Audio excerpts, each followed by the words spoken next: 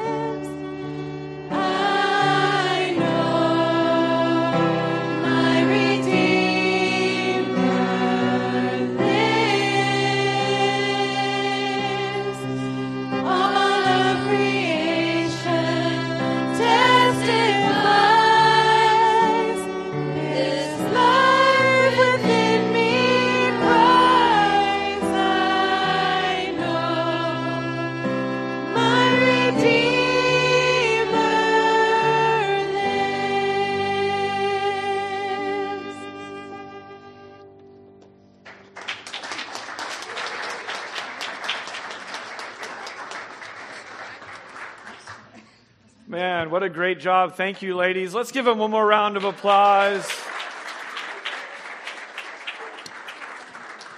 I'm sure you can imagine, but a lot of work goes in by a lot of different people to make a service like this happen. Excellent job.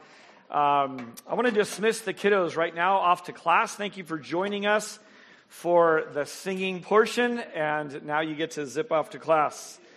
I want you to pray for your old buddy Dave. And if you don't know who that is, that's me. I'm one of the pastors here. My name's Dave, and you can pray for me because I am teaching my sweet 16-year-old to drive. And it is that time of year, that time of her life. She actually came up to me after first service and said, I'm a pretty good driver. I said, I know, this is no knock on you. But I'm teaching her to drive in San Jose. And these are my home streets. And what I know about San Jose is it's a pretty intense place to teach someone to drive.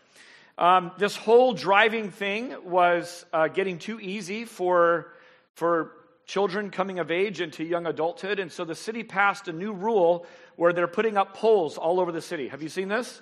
So every turn lane, every driving down an expressway, a regular road, let's put poles in and freak everyone out. So some of these turns are really hard for experienced drivers to drive. They're exceptionally hard for brand new drivers to drive. So like I said, pray for me. I am an adrenaline-loving person, but the older I get, the more this kind of adrenaline is taking its toll. Now, Bay Area drivers have a way of asking this question in a myriad of ways. What is your problem? Okay, that's what Bay Area drivers ask. They ask sometimes by driving around you impatiently, angrily, and mouthing it. What is your problem? Sometimes they use gestures, which I will not repeat here in church. Sometimes they use their horn, right?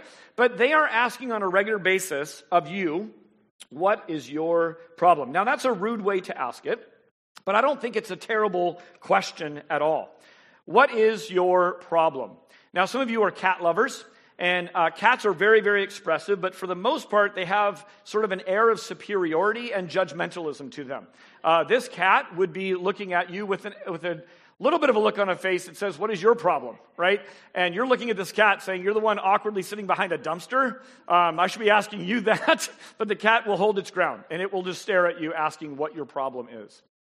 I want you to ponder for a second. Maybe you had an upbringing like mine where you had a parent ask you, what is your problem? Now, my mom is no longer in our services. She's okay. She's in Atlanta. But if she were here, she would attest to that she would ask that growing up, and there's really no good answer for that. I struggled with sarcasm, if you can believe it, and so my answer would most often land me in deeper trouble than my initial problem, whatever it was. But it breeds defensiveness. Often I would try this one back on mom or dad. What is your problem, right? And again, it just escalates the whole thing. Now, to show that we struggle with the apple not falling far from the tree, unbeknownst to me, I wasn't going to use this in a sermon this week, but guess what I said as a parent to one of my kids in a heated moment this week? What is your problem? It's still a terrible way to parent. It didn't work on me. It wasn't good. It didn't breed any good answers. It didn't really breed a good answer in the moment. I'll tell you, praise God, I was able to, as a parent, kind of slow my roll and say, that is a terrible tactic. And I was able to put my arm around the individual that was having an issue with me, and I was with him. And we were able to work it out in a much better way. But I want you to think about this question. Even if we ask it in rude ways, it's easy to just put it on bad drivers. It's easy to put it on the entire feline species. It's easy to put it on an angry parent or something and say, well, that's just their deal. I still think it's a good question to answer, a good question to sit with. What is my problem?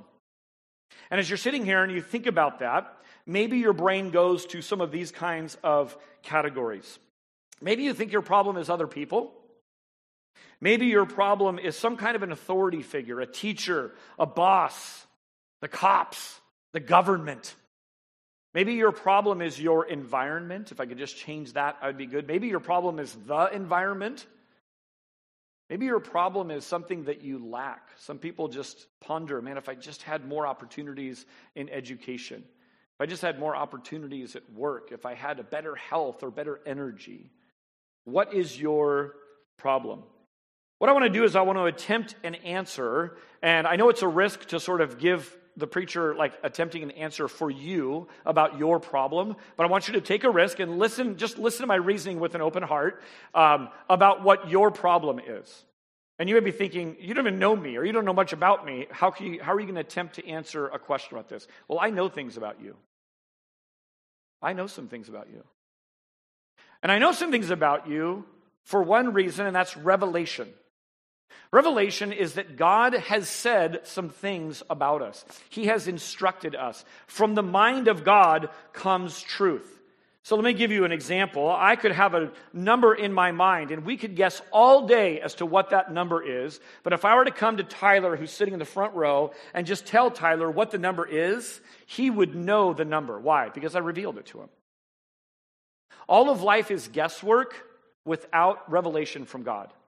Even if we guess right, we wouldn't even know that we guessed right. Let's say I had the number in my mind and everyone's throwing out guesses. One of you may chance upon it if we had enough time, but no one would give any credence to it because we wouldn't know if that was the real answer or not. God has chosen to whisper revelation into us. In fact, He did what we do. When something is most important, we write it down, don't we? We put things in contract. We write down instructions. I don't want you to forget this, so let me write it down. God did that for us. It's called the Bible. And the Bible is God's revelation for us. So we can know some things and not have a world full of guesswork, but actually have a framework for the world that we find ourselves in. So I'm going to share with you some things, not because I have insight, but because God has insight and He's revealed it. So here's 3 things. Number 1, you are created to love. So this is more than something you just do or seek. Yes, we do love. Yes, we seek to be loved. But we are lovers through and through. And here's why. We're created in the image of God. And we'd have no idea what God was like if He didn't reveal Himself to us. And part of the character and very nature of God is this. Quite simply, God is love. So being image bearers of our Creator, we are lovers. We can't turn this off. We're hosting a conference in a couple of weeks called Hope for the Journey. The target of this conference is particularly for those parents and teachers and social workers who are loving kids and training up children who have had maybe some severe trauma in their background.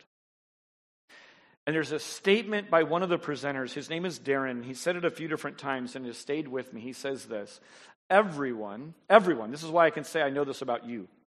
Everyone comes into this world looking for someone looking for them. Everyone comes into this world looking for someone looking for them. What we know now about, the baby mom experience right at birth is babies can see right about the distance of a mom holding their child. And babies come into this world little lovers, longing to receive love and longing to give love. So we are lovers through and through. Number 2, you are created to worship. When I say you're created to worship, I don't just mean on Sundays or on Saturdays if it's a sports thing, or on opening day, like opening day of baseball, right? We are worshipers. Again, this is true through and through. We can't even turn this off. Everyone you've ever met is a ceaseless worshiper. It means they don't stop. We are all looking to attach our identity, our hopes, our dreams onto something or someone. Something or someone. Your happiness, peace, and salvation, it all rests somewhere. And that's because you're a ceaseless worshiper. Now here's a third one, and I want to warn you, brace yourself. Go ahead and sit down. Okay, you are. Because this one could be tough to hear, but it's just true. You are not only a lover and a worshiper, you're a sinner. Again, this is revelation from God. And we're sinners not just on our worst day, but actually on our best day. We're sinners not just because we do things that are wrong, but we left undone things that we ought to do. We're actually sinners to our core. It's not just something out there that we do or speak, but it's actually something that rests internal. So may I propose this idea? When someone asks, what is your problem? And we sit with that question long enough, the actual answer to the question is us. What is our problem? What do we need rescue from? It's our own sinful heart. The rescue you need rescue from is from you. Now, let me show you how these play out in a very, very tangible way that I think is identifiable to everyone here in this room. An overarching idea is this, that because we are sinners, we exchange the glory of God and the worship and love of God alone, and we substitute it for something else created. A created being, someone, or a created thing. Let me walk you through a couple of categories. Food is something we should enjoy. Amen? Amen. Some of you are thinking about food right now. You're already wondering what you get to eat soon. I saw some hearty nods right there. I was thinking about this, that, God could have made us any way that he wanted. He could have recharged us like Teslas, right? The human body needs to recharge. You just plug in. Think about this. In the afternoon, I'm like, Chuck, you look like you're dragging a little bit. Instead of a yummy cup of coffee or something, no, he just plugs in, right? Kind of sits there and waits to sort of recharge. That's not how God did it. God uses food for that. Food is a great thing. It's a gift from God. It's meant to be enjoyed. But isn't it possible that food can begin to rule? When food begins to rule, chaos ensues. So we use interesting terms. I loved some pizza I had earlier this week, and I'm saying here on Sunday, I love God. Interesting, right? You don't have to raise your hand, but anyone have any comfort foods? Interesting that we attach comfort to food. Again, don't necessarily raise your hand, but stress eaters, anyone? Right? You're like, I don't even know why I'm eating this. I really shouldn't be eating this. This is terrible for me. We eat for comfort. We eat to relieve stress. We say things like, we love food. As you drive home from church today, look at all the idols, all the little temples that are around about food, right? And they are designed to just like, that sounds good. And some companies, Starbucks, has done this. They've put so many of their temples around that, like, you're on a road trip, it's like, Starbucks, you're like, I don't really need a Starbucks, Starbucks isn't too bad. I need a Starbucks, and there's always one within like 300 yards of wherever you're standing on planet Earth. So food is to be enjoyed, but it's not to be a ruling thing. How about relationships? Relationships are amongst the best gifts God has given. And yet when relationships turn into ruling things, that relationship begins to crumble. If it's a parent to a child, if it's friend to friend, if it's a spouse, those are relationships not meant to be God things, but to be good things that God has gifted to us. And what we see is the strain of that taking place when people begin to have their loves and worships sort of in disorder. We could go on and on with this. Think about work and aspiration and achievement, all good things. Those are good things that can become a replacement where we begin to find our identity in the things that we achieve.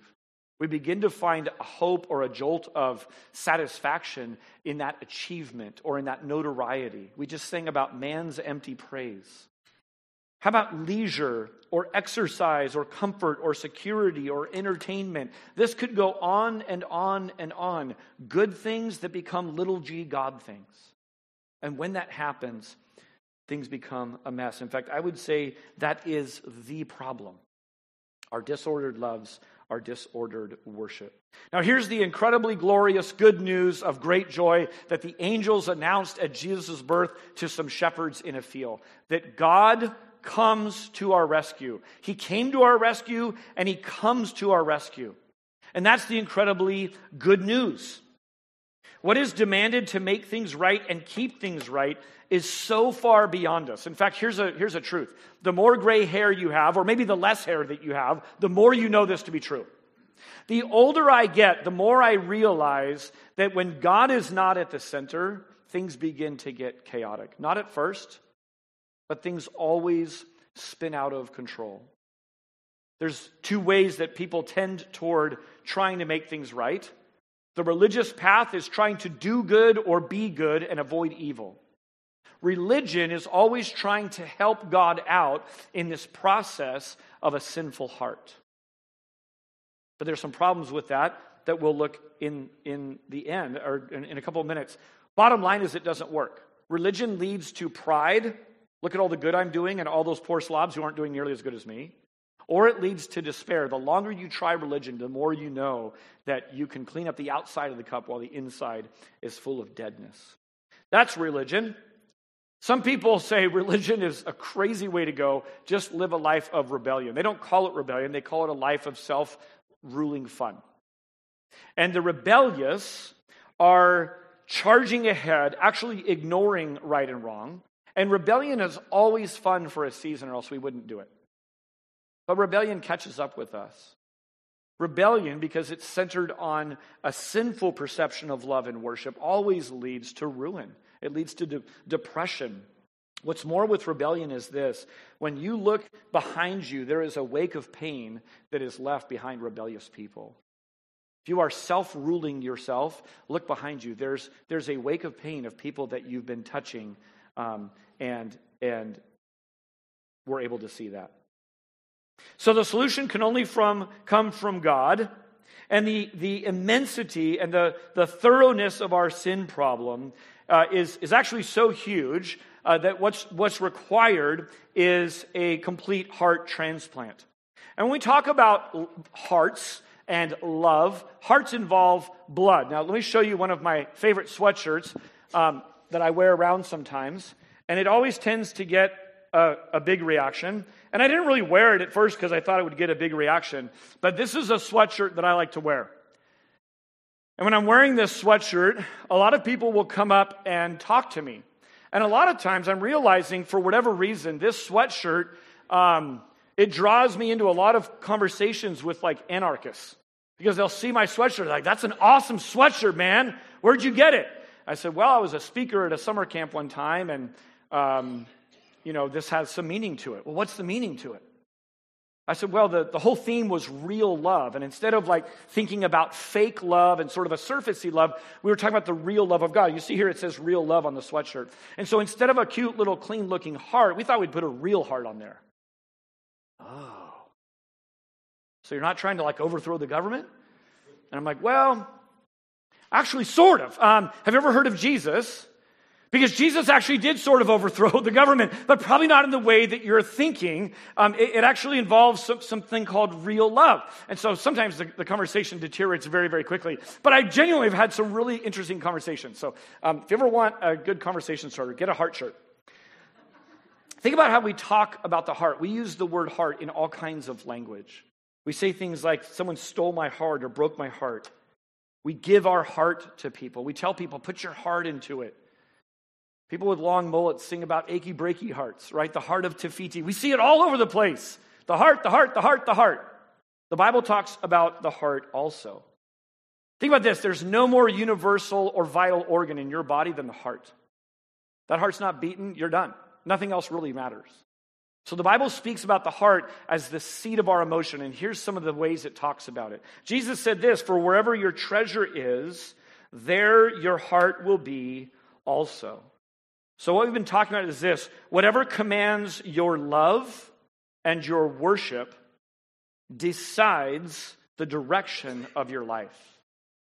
You actually cannot have it be any other way. Let me have you do a little experiment right from the comfort of your own seat. Extroverts and introverts and those who don't know can all play. Ready? Here we go. On the count of 3, at the same time, I want you to look at this cross, and I want you to look at the empty tomb.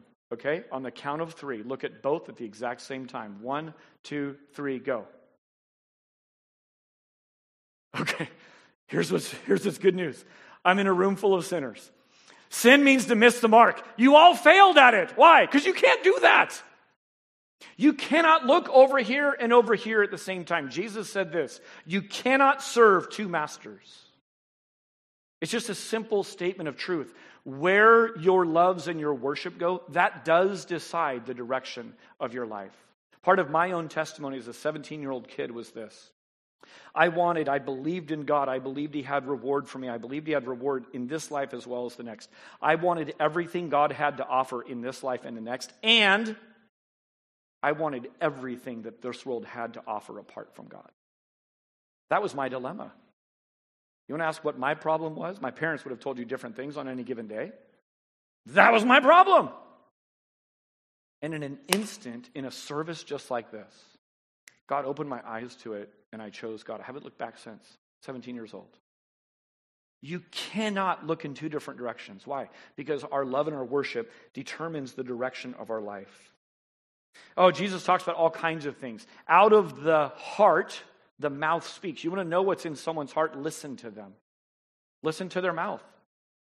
Jesus talked about you can clean the outside of the cup or the person, but inside is what God sees. God knows your heart. Let me tell you perhaps one of the most devastating exposures of the human heart, and this comes from Jesus on the Sermon on the Mount. You ready for it? Here it is on your screen. Blessed are the pure in heart, for they shall see God. I'll tell you why this is so devastating. This lays all of us open and bare. I don't know how long you think you've had a pure heart for, but let's say you think like for a whole month, a whole season of your life, a month of your life, you kept a pure heart. Maybe it was a week, maybe a 48-hour period, maybe 5 minutes. I don't know how long you think you've had a pure heart, but how do you even keep that going? Who sees God, the pure in heart? Who on earth has a pure heart? None of us. Here's the incredibly good news. Here's what we celebrate and sing and weep over when we sing these lyrics. The one who made your heart knows how to fix your heart. And the fix to your heart is a transplant. It's being given an entire new heart. If you want to open a Bible today, I hope you do, Ezekiel chapter 36. Ezekiel 36. If you want, there's a Bible sitting in front of you. You're welcome to take that home if you don't have one. But feel free to use the table of contents. Ezekiel 36 is where I'm going to get to in just a moment. Don't panic. You have time. Here's what I'm convinced of. Every person I've ever seen and everyone in this room, I'm convinced God right now is winning and wooing your heart. And a part of the winning and wooing process of the human heart is exposing the heart, laying it bare. Exposing when our loves are off base. Think about a physical heart transplant. When you ponder getting a physical heart transplant, it's really scary. You know that it involves pain. It feels utterly risky. It's the same that's true with a spiritual heart transplant. How about this? A physical heart transplant demands your consent. No one just comes in and trades out your heart for you. You have to consent to it. And anytime you've ever had a heart transplant physically, it's required faith, hasn't it? Not blind faith, just like the Christian faith. Jesus and the Bible never demands blind faith. That's sort of a fallacy that people sometimes believe. You wouldn't blindly trust a doctor to rip open your chest cavity and mess around with your heart. You do some research. You'd want to get a little bit of background on some experience and some of the things that has gone on. But eventually, all heart transplants require faith. At some point, you've got to put your trust in another person. Here's one more thing about a heart transplant. The only criterion, Jesus said he was the good doctor, the only criterion for getting a heart transplant is that you must need one. If you don't think you need a change of heart, you'll never be a candidate for a heart transplant. That makes sense, doesn't it? And so it's voluntary. It's something you have to recognize that you actually need to do this big of a jump. You know, the idea of transformation, I'll tell you what we've watched in here. We came into a stark, empty tomb. Taylor and Tal and others, you guys did an amazing job on our empty tomb. This was not, you don't just go to like Empty Tombs R Us and buy these. Like this was just the blood, sweat, and tears of our own people being here. But we got to see a grave turn into a garden here in front of our eyes. Something that was stark and stony that has now bloomed and come to life. What a beautiful picture of transformation. We love this storyline. We love it in our movies. We love it in our literature. There's something in us that says, if that character on screen can change, maybe there's hope for me. If that dead place in that couple has come to life again, maybe there's hope in my marriage. So we love this idea of transformation. If you don't know him by name, let me introduce you. There's a character called Eustace Scrubb. He's from The Voyage of the Dawn Treader, C.S. Lewis, the Narnia series. And Eustace we're introduced to as a greedy, selfish, kind of a snobbish kid. And in Narnia, he discovers a pile of dragon's treasure. Now here's what's really curious. He doesn't even believe in Narnia, and yet he finds himself in the story. What a beautiful picture. Eustace falls asleep on top of this towering stack of crowns and jewels and gold coins. And when he wakes up the next morning, he makes an incredibly awful discovery. Eustace, the boy, has turned into Eustace, the dragon. And as a dragon, he sees his reflection in a lake. And C.S. Lewis writes it this way. He says, sleeping on a dragon's hoard with greedy, dragonish thoughts in his heart, he had become a dragon himself. Turns out in Narnia, if you think dragon thoughts and do dragon things, you actually become a dragon. Now pause for a second in the story.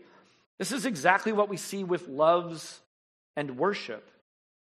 You actually can't help but become what you love and worship. And as sinners, we will steer that wrong unless we are made right. So back to Eustace. Eustace isn't who he used to be. The first transformation is him from sort of snobbish little boy into a dragon. And he's not who he used to be. He isn't who he wants to be. Eustace isn't who he was created and designed to be. The only friends he has are terrified in him. In the story, Eustace reluctantly and fearfully agrees to let Aslan shed his scales. He lies down on his dragon back, and Aslan plunges his enormous claws, catch this, into Eustace's chest. The pain is unbearable. Finally, the lion reaches deep into the chest cavity of the dragon, and he pulls out a small, trembling boy who's dripping with filth. And Aslan throws Eustace's pale body into the waters of the well. In a few moments, Eustace breaks the surface and gasps for some air. He's no longer a dragon. Eustace is finally the boy he was created to be. He's washed and he's clean and he's changed and he's made whole. The friends who were once terrified him are now around him and friends with him again. In fact, one of his friends, Edmund, says this. He says, "You have been, well, undragoned." What a picture of transformation. First from the heart of a dragon to a real dragon, then from a monster to a boy again, but not like the boy that he was before. Look at the terminology, the idea, the imagery. He was washed, he was cleaned, he was changed. And notice this, the transformation was not accomplished by peeling off layers of scales. Notice that the transformation wasn't done by him or any of his friends. No one else could do it. The transformation was done by ripping open a chest cavity and pulling something out from inside. Friend, you and I are born with stony hearts. My mom's an incredible artist, and she likes to take stones and just bless her neighbors by painting up some rocks and leaving them on their doorstep. I said, "Mom, I want one of those." So this lives in my office. Now, this stone is painted pretty nice, but if this were my heart, this is the stony heart God says all of us are born with, and stony hearts are dead to the things of God. They're not soft and pliable to the things of God. They're hardened. Look at Ezekiel chapter 36 with me. Verse 26, just 2 verses. It says, "And I will give you a new heart, and a new spirit I will put within you. I will remove the heart of stone from your flesh, and give you a heart of flesh. And I will put my spirit within you, and cause you to walk in my statutes, and be careful to obey all of my rules." More than getting a fresh start, more than turning over a new leaf, more than a resolution, more than recycling, more than a restart, a brand new heart is required for a brand new life in God. And I want you to notice who's doing the doing. This is the gospel. This is the good news. I will give you a new heart. I will remove the heart of stone. I will give you a heart of flesh. I will put my spirit. I will cause you to walk. In fact, so complete is the change required, and so helpless are we to accomplish it, and so universal, Jesus comes along and he builds off the Old Testament prophet here in Ezekiel. And he comes along and he says this, He says, you must be born again. You must be born again. Jesus is picking up on this theme. No heart transplant is ever accomplished by the person needing it. None of you in this room were cognizant or instrumental in your own birth. It's something God does to us and for us. In fact, as passive recipients, all that's left for us to do is to walk in this new life, to receive it with joy. And that's what we do. Look at Colossians chapter 3. This is the utter folly of all religion, that somehow doing good is going to balance out our sin. Our sin doesn't need to be balanced out, it needs to be blotted out. And we see this in our own courtrooms as well. Colossians chapter 2 says this, you were dead because of your sins. And because your sinful nature was not yet cut away, your dragony scales were not yet cut away, then God made you alive with Christ, for he forgave all our sins. He canceled the record of the charges against us and took it away by nailing it to the cross. True, everlasting salvation is from God alone. Once again, who's doing the doing? He does the saving. We're dead and we can't help. He's the one who makes us alive. He's the one who forgives. He's the one who cancels out our sin. The heart of the matter is shown right here in this verse, these last few words. The heart of the matter is the heart. And hearts always involve blood. Real hearts involve real blood. How did he accomplish all of this? It says by nailing it to the cross. The Bible talks about it making a public spectacle. That as he bore sin, it transfers, it substitutes to us freedom and forgiveness. Jesus was talking before the cross with his disciples, and he told them in advance. He does this all through his life. He tells them in advance so that when it happens, they would believe. Look at how he's talking about his own death. It says, and he took the cup of wine and gave thanks to God for it. And he gave it to them and said, each of you drink from it, for this is my blood. There it is. Which confirms the covenant between God and his people. It is poured out as a sacrifice to forgive the sins of many. Hear me really clearly. Every time you celebrate communion, his blood wasn't spilled out by accident. It was poured out on purpose. Jesus knew what he was doing and what he was accomplishing it. Those who are his followers looking back after the cross, after the resurrection, talk about it this way. Ephesians 1:7 says this, in him we have redemption through his blood, the forgiveness of our trespasses. So God solves our problem by the shedding of his blood. Someone commits a heinous crime. You know what people want? Just people want blood. They want his blood. We would say it sometimes in this way. There's going to be hell to pay for that person. Here's the message of what you're looking at on stage right now. Is that his blood, Jesus's, is substituted to us sinners. God, instead of he can't just be just and wave away heinous crimes. He substitutes it by seeing Jesus as paying the cost. In him we have redemption through his blood, the forgiveness of our trespasses. We had a multi-generational all-women's choir on purpose. We wanted to highlight something really remarkable. Isn't it beautiful? And just like God to sort of tell the story in all kinds of different ways. The first two people on planet Earth that saw and heard and got to visually witness and bear witness to the empty tomb, to the risen Christ, are two women. And you know what? The men didn't believe them. They come running back. They're like, this is true. They're like, that sounds like utter nonsense. Here's what's really powerful. After announcing the good news, do you know what the angels say? They say, come and see where they've laid him. They're offering evidence. If you're not a Christian here today, or you think, I don't want to be a blind faith idiot, I don't want you to be either. Love the Lord your God with all your heart, soul, mind, and strength. Come and see the place where they've laid him. That's the angel. When the women go rushing back to the community, ancient people aren't just idiots who believe in resurrection. They didn't believe them because dead people stay dead. What did they do? They ran to the tomb to have a look for themselves. So evidence is something that you ought to pursue. Here's the beautiful thing. I think it was Jen this week. I can't remember who said this exactly, but it made it into the sermon on Sunday. Isn't it beautiful that Jesus is not here? We don't have a Jesus on the cross because he's not on the cross. He was there for a spell, Good Friday, and Jesus is no longer in here. You know where Jesus resides? He resides here.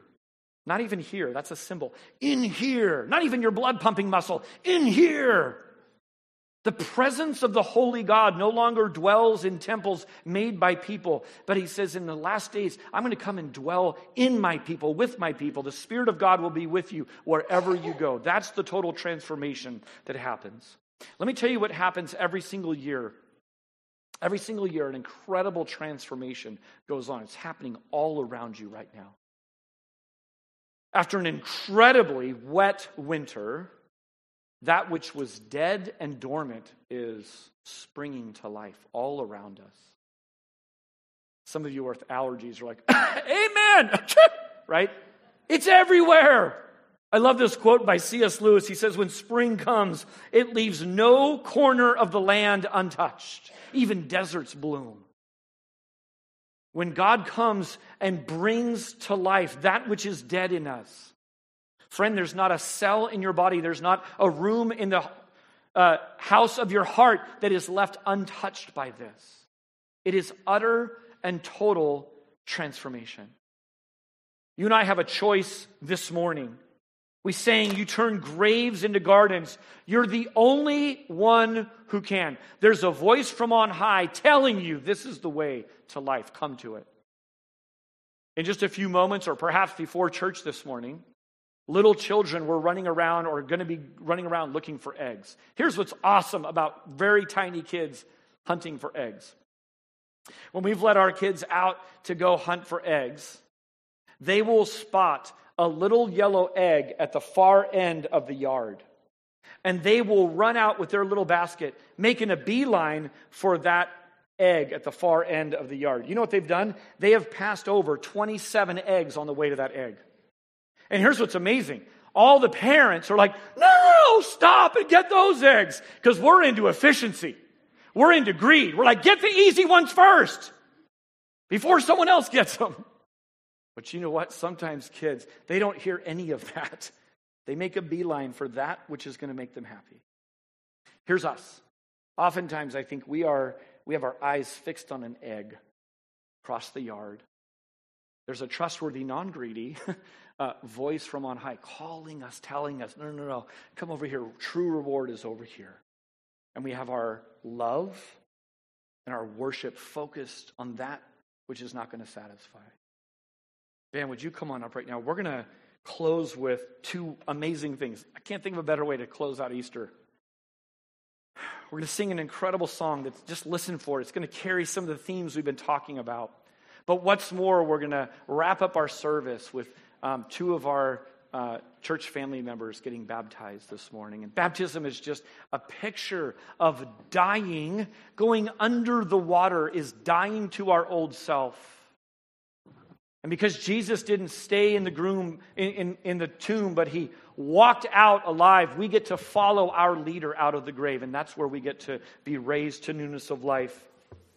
Listen to 2 Corinthians chapter 5. Therefore, if anyone is in Christ, he is a new creation. The old has passed away. Behold, the new has come. Listen to this last part of it. All of this is from God, who through Christ reconciled us to himself. Would you bow your heads and pray with me? God, I just thank you for this morning. I thank you that we get to worship you, not just on Sundays, not just on Easter Sunday, but every day. God, I thank you that each sunrise is a kind of awakening. And God, as the sun leaves no part of our earth untouched when it rises, it's a beautiful picture tomorrow morning, Monday morning, that your mercies are new. God, I thank you for those of us who have made this profession of faith, who are following you. Would you let us continue in that direction afresh each day. And God, for those who are undecided yet, Lord, I pray they would feel welcome to come and explore the Christian faith and what that means here again next week. God, thank you for loving us. Thank you for pursuing us. In Jesus' name, amen.